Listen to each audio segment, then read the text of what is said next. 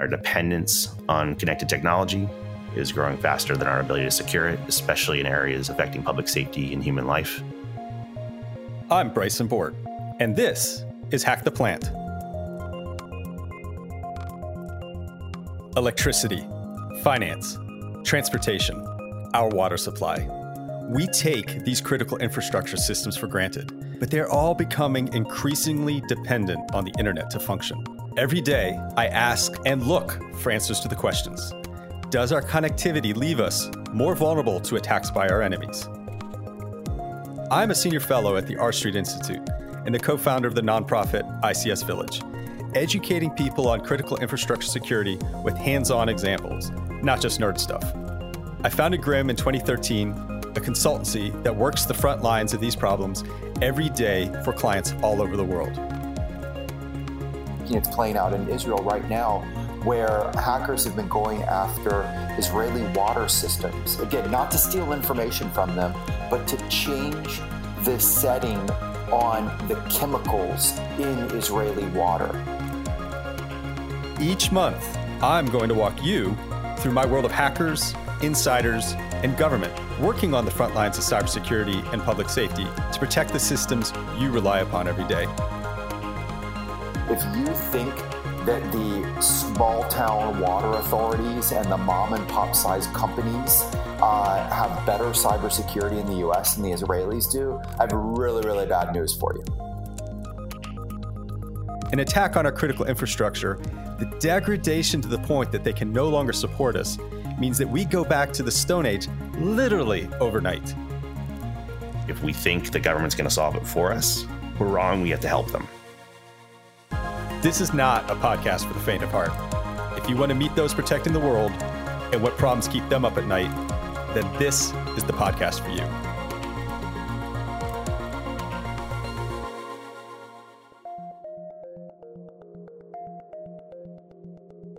I'm Bryson Bort, and this is Hack the Plant. For today's episode, I'm joined by another legend in the space and a good friend, as well as one of the co-founders of the Beer ISAC, Patrick Miller.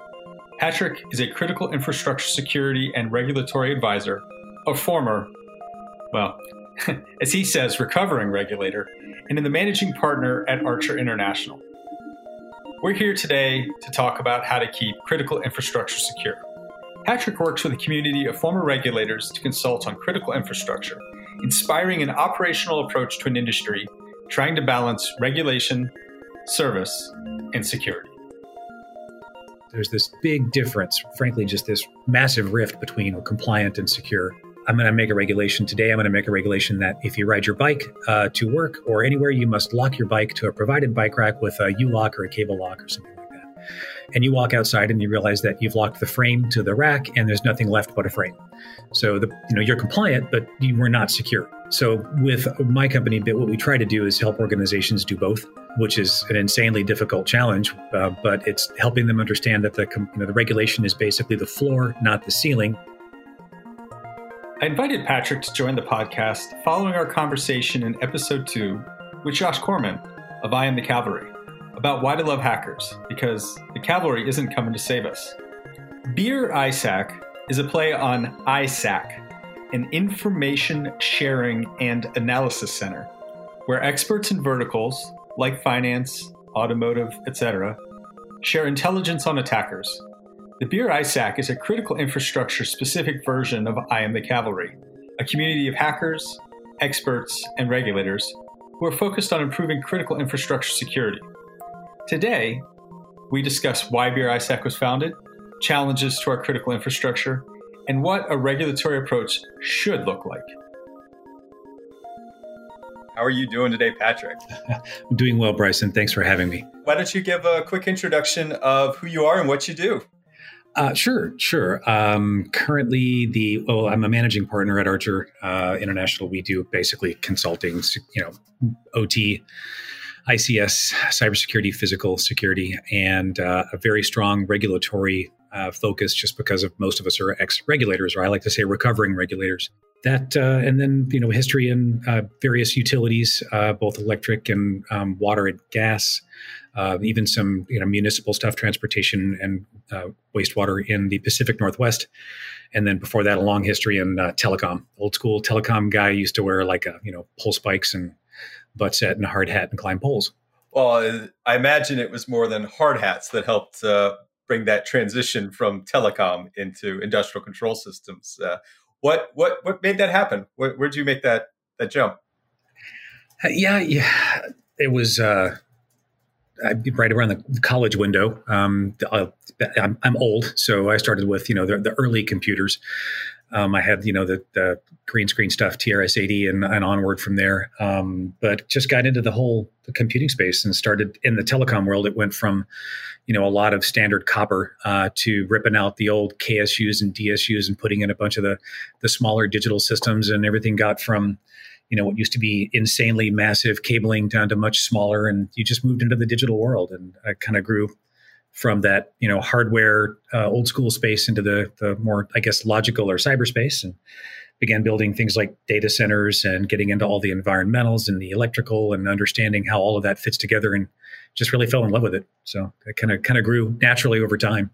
So at your current company, Archer, walk us through a day in the life. A day in the life. Wow. We like I say, most of the stuff we do is really around the nexus of regulation and security, because those two things really don't fit well. It's really hard to regulate security. It's not like regulating to an engineering specification, like you're not going to, your products won't catch fire and kill people, that kind of thing. It's more of an attitude, and there isn't like a state where you're secure, right? It's this kind of never-ending fluctuation of attacker tactics and vulnerability position and all this great stuff.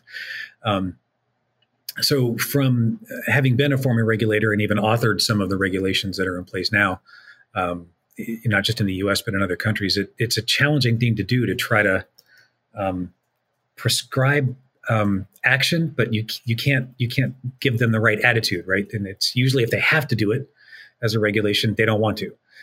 So there's always this interesting mix of, I always use the example of, I'm going to make a regulation today. I'm going to make a regulation that if you ride your bike to work or anywhere, you must lock your bike to a provided bike rack with a U-lock or a cable lock or something like that. And you walk outside and you realize that you've locked the frame to the rack and there's nothing left but a frame. So you're compliant, but you were not secure. So there's this big difference. Frankly, just this massive rift between compliant and secure.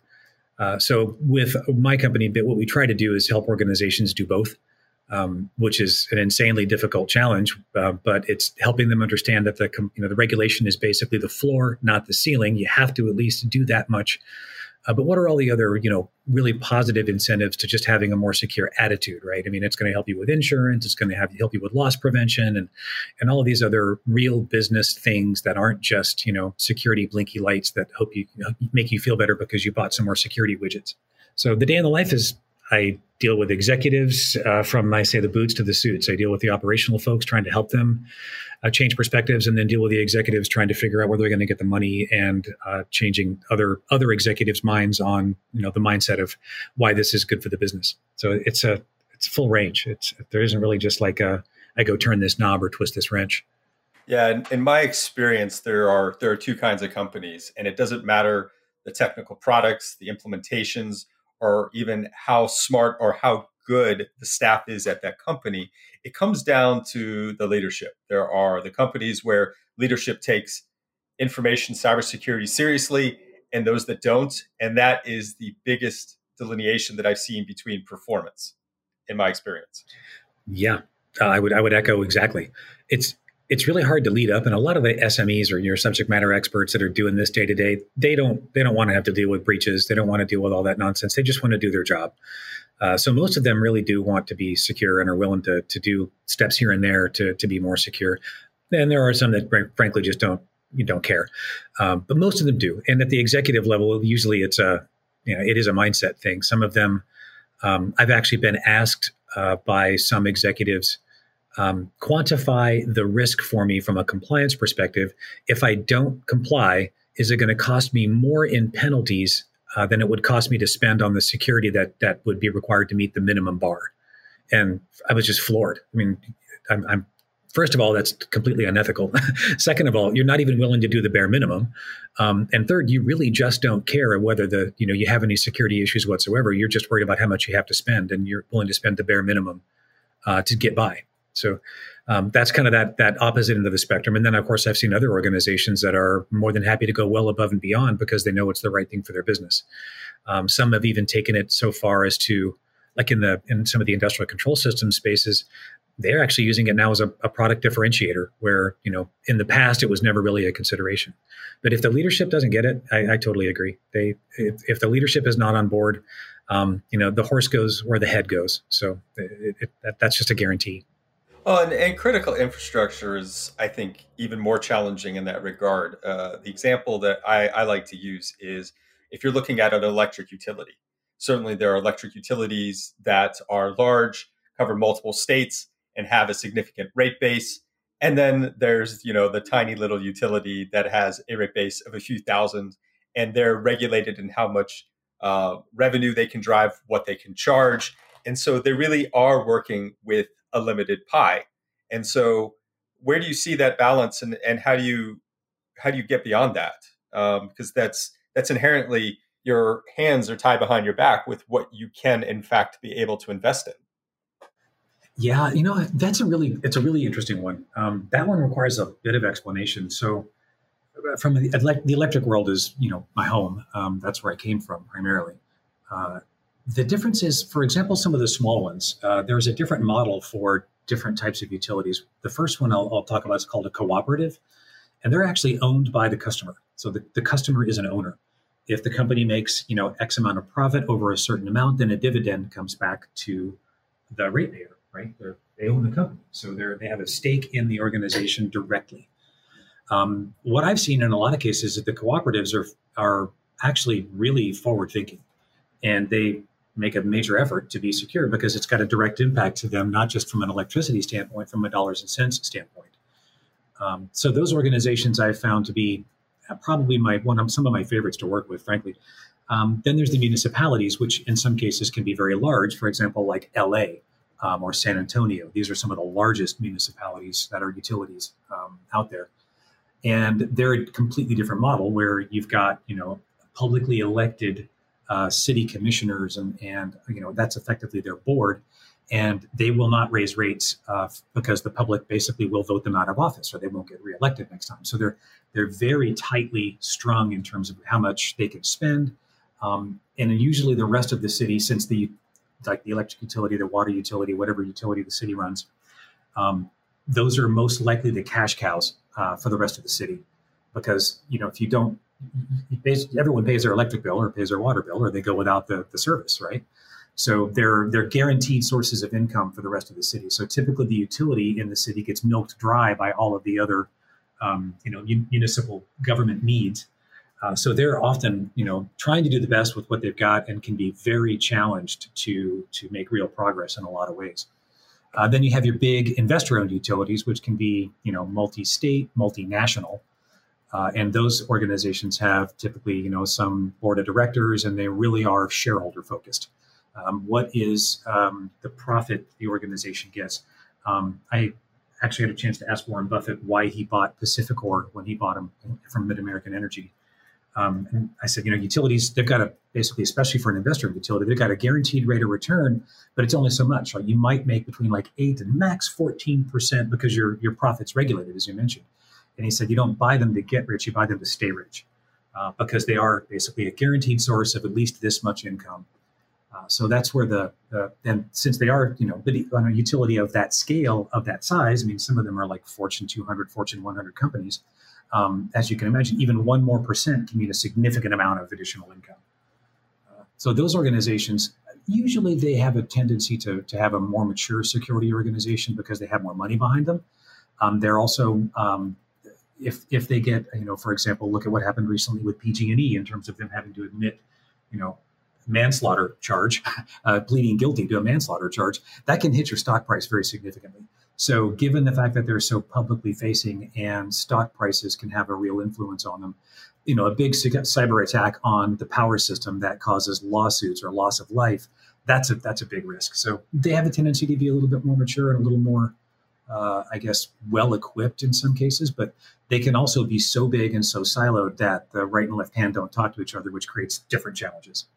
Well, that brings us right into questions about policy and policymakers. So first of all, if you had your druthers, you had your choice, what would be the first thing that you would ask from the regulators, from the policymakers, to try to solve some of this? Yeah, I get this question a lot. I struggle with it, but I guess I'm going to be a heretic. I think regulation should be lightweight, and I think it should be in areas that give us additional value beyond just making sure that, in this case, for example, the lights stay on, right? I have this longstanding beef with the fact that we're spending enormous amounts of money on security, and we're expecting things to get better. And even organizations that have spent just sick amounts of money and have amazingly brilliant people doing great things, and they still get hacked. These are the issues that we're facing. So from an electric, or even from just a regulatory perspective, whether it's electric utilities or just critical infrastructure, whatever you want to pick, water, gas, you name it. What I would love to see is something that gives us some additional value. Like, I hate to go down this path, but it's something like a data breach incentive and regulation. Because what we're doing now is we're basing a lot of our decisions on, frankly, just guessing and what, little bits of threat intel we can get, and, various things like honeypots and security research. And we're trying to cobble together this picture of what is working and what isn't working, and where we can actually spend money on real, I hate to use the terms return on investment for your security, but, higher security value for the effort that you're putting into it. What we don't have is actuarial data. And that's just something no one has been able to come up with enough of it. Really, we're working with kind of bits and pieces. So I use the example of healthcare. We know that if, Patrick eats steak and, drinks whiskey and has really terrible exercise habits, I could probably die by 40 just from all of these standard things. And we don't know that just because we're guessing. We know that because we've got, in some cases, thousands of years of actuarial data on human, dietary habits and healthcare habits. But that's real data we can base, more effective and better decisions on. We just don't have anything like that in the cybersecurity space, especially in the critical infrastructure spaces, because no one talks about this stuff. Usually it's immediately, whether it's classified or it's sequestered somehow, we don't get a lot of that real data out of these things. So I would say that if there was something like, you must provide, some standard security steps, and in the event that there is a breach, when there is a breach, then you must be completely forthcoming with as much forensics as you can get and provide that information. And then if you don't, you would get penalized. But that not only helps, the organizations try to achieve a certain minimum, because they're going to get penalized if they can't provide this data, right? If they weren't even able to provide the forensics, that's a problem. But something along those lines, I don't have a perfect, it must be these steps, but to me, we need better data on what is working and what isn't in order to make the situation better, versus just throwing more security stuff at it and hoping that works. Yeah, the way I like to think about that is we don't need more paperwork from the government. What we need are resources, right? In this case, this could be an example of something that CISA or DOE across as federal government helping support that data sharing. Part of that ties into legal questions about liabilities, which is the oft cited excuse to why folks don't want to share that kind of data and open the kimono to what's happening. And as you said, that we all suffer as a result of being in that boat with everybody keeping things too close hold. Right. Yeah, I totally agree. There's not a need for more paperwork. And I think in a lot of cases that administrative burden is what everyone complains about. CISA and DOE could be very instrumental in, getting the information shared, protecting the information as good as it can be. And there's always the liability issue. Most organizations, if they're breached or if they're hacked, they don't want that, out there in the public, obviously. But I think if it's a requirement for everybody, then it's not so much just you got breached and now you have to admit it. It's going to be challenging for the first organizations that have to go through it. But I think if you look at organizations like Norsk Hydro and others that have been very transparent, very open in the process, their stock actually went up. So it's not about what happens; it's about how you handle it. And there's I think with targeted or focused regulations with assistance from additional non-regulatory government agencies like CISA and DOE. Both of them have very limited capacity for any kind of regulation. They could really be seen as helping organizations and useful for that information sharing side of it, the incentive piece, even guidance and direct assistance in some cases. But yeah, the organizations that end up getting breached and have to disclose it, if it could be done in that open, collaborative, transparent way, the first ones are going to have to go through some heartburn, but after a while it will become commonplace. And it will demonstrate that you've got the capacity to not only weather this in some cases, but provide the forensics so that everybody else benefits at the same time. But like I say, I think there are ways to craft regulation that aren't just paperwork focused and that do generate more direct value and enable those other parts like CISA and DOE to provide more assistance in the process. Well, I think that's the closest to your druthers or wish that you're going to get. So now that you've waved your magic wand, let's look into the crystal ball. What's your 5-year prediction for one good thing and one bad thing that's going to happen in critical infrastructure? I think one good thing is we're going to see, I hate to use the word digital transformation because it's so overused and it's just a marketing buzzword. But we're seeing a lot more. I mean, you can't buy anything now that's analog. Everything is digital and everything's creating a data stream. We're going to see a lot of the critical infrastructure spaces, the industrial spaces, recognize some of the value of data and not just, the product that they're making or the energy they're pushing to the wire or water in the pipe or gas in the pipe.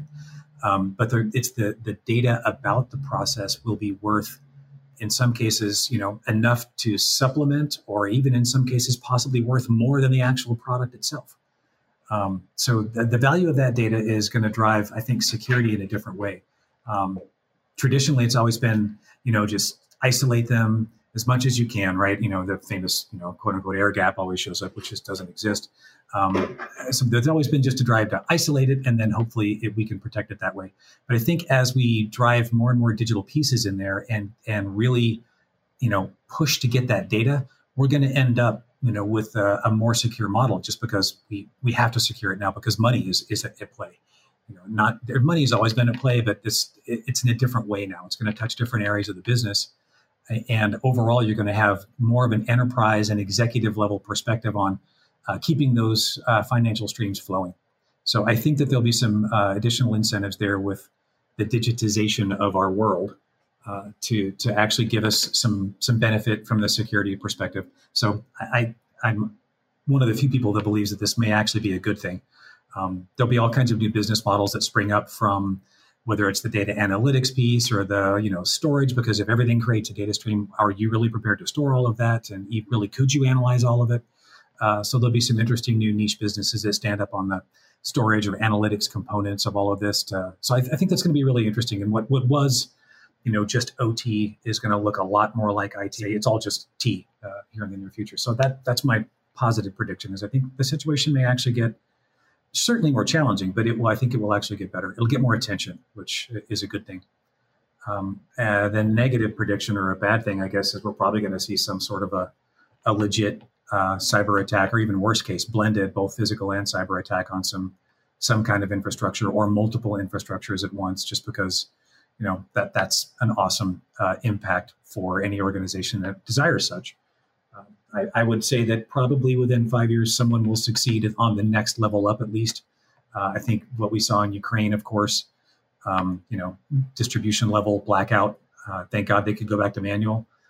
But I think we'll see something like that as well, possibly with either a cyber and physical component or a multi-infrastructure component. All right. So in the bad news front, you're predicting that there will be an attack. Why haven't we seen an attack in the U.S. already? Well, I mean, We haven't seen anything like that in the U.S. Because we're pretty transparent and we're pretty public in the U.S., despite the fact that most people would like to keep these things secret. I work with a lot of utilities. You'd see something if it had already happened. I know there's a lot of there are some, at least, news articles that say that Russia and China are all up in our grid. That's just not the case from what I've seen firsthand. And I've touched a lot of utilities across North America, both as a regulator and as a consultant. So I've seen behind the wall, so to speak, at the real thing going on there, and that's just we would see something like that if it were valid. I'm sure there are some instances where we've had corporate side concerns and that kind of thing, but all the way to like command and control into an actual power system, I would be surprised if it were actually true. So I think we haven't seen it yet because A, they haven't gotten that far. B, there's this America has always been pretty clear about the fact that if you attack our infrastructure, we're probably going to have a pretty heavy response. So there may be what we call a kinetic response to something like that. I think the hard part may be attribution, but we're also getting better at that. And we're not perfect at it by any means, but we're getting better. So I think it's just that there's a pretty heavy consequence to doing something like that, especially on a large scale, right? That would be, I think that's the question, is if it were something small scale, would it result in that? Maybe not. But if it were something large scale, then it would be a very, very different kind of response. And I got to be honest, having seen the way the North American grid works, taking all of the grid out at once is just not, I hate to say impossible, but it's extremely improbable. So what kinds of malicious activity have you seen? Is there any particular case, anonymized, sanitized, of course, that you can share with us? Honestly, all the stuff I've seen has been either ransomware on the corporate side, or through like the external internet-facing infrastructure in some cases, or they've gotten into customer front ends. There's been very few situations where someone has made it to a control system, and in any case that I've seen where a control system has been accessed by an outside party, it was in some cases we couldn't even determine if it was malicious or accidental because these were just accidentally, or we'll put accidentally in air quotes, maybe by an engineer that needed to access it, put on the internet directly, and there weren't any protections in place. So I haven't seen a case where an attacker has gotten through all of the layers of your standard defenses, whether they're good or bad, all the way into a control system and taken control of it. I've only seen situations where something was, inadvertently, we'll say, connected to the internet and then it was accessed. And even in that case, or I guess in those cases, there was only, some of them that we could even allude to the fact that it was intentionally malicious versus accidental. So there's just not a lot of it out there. Many of your bigger organizations that would have like a large footprint for a large impact, they're all running, network anomaly tools, the bigger names. They would see something interesting in most cases, unless your attacker is profoundly sophisticated. And it's hard given the number of, any one of these, big utilities has been built by merger and accretion over the past 50 to 100 years. And they're not talking about some homogenous suite of technologies. It's this crazy, insane mishmash of different things. So your attackers would have to be an expert in everything, which is just not, like I say, it's very improbable. Well, that heterogeneity, that mishmash of different things through accretion, on one hand, does make it a lot more difficult for an attacker to be able to work through the attack path. On the other hand, it sounds like that is one of the leading causes, which you described, to human error and misconfiguration, which we see all too often. Yeah, I would say it's as big a benefit as it is a detraction. And to be, 100% genuine and honest, I've seen more human accident, human mistakes, and things like backhoes and squirrels cause more outages than any attackers by far, orders of magnitude in terms of difference. So what about the independent research community, colloquially known as hackers? What do you think that they bring to the table, and who are they? I know quite a few of them, at least the ones that are, I would say, not the criminal hackers. Criminal hackers, obviously, a different discussion. But the folks doing the research that are trying to help, that's great. I think they're doing great stuff. There's not enough of them, and they're not well resourced enough. And most organizations, not all, but most organizations are struggling to get better at responding to their vulnerability reports and flaws or bugs they found in their platforms. So I would certainly encourage them to keep at it. Know that there's a lot of people behind you. We are all working to get through to the vendors to help them understand what to do with these notices when they come in and how to handle this in the right way. Many organizations, like I say, are struggling to get better. Some are way ahead of the curve, and others, try to take it to court if you send them something like that because they think you're trying to extort them, which is silly. So I think it's a good thing. And there's so much technology out there. There's just not enough time to pay them for their work. There's some people are on the fence about bug bounties, whether that's a good thing or not. And even things like Pwn to Own, which I think is fantastic. I watched the last one at S4 for the industrial control systems. That was awesome. We need more of that stuff. But I think it's a good thing.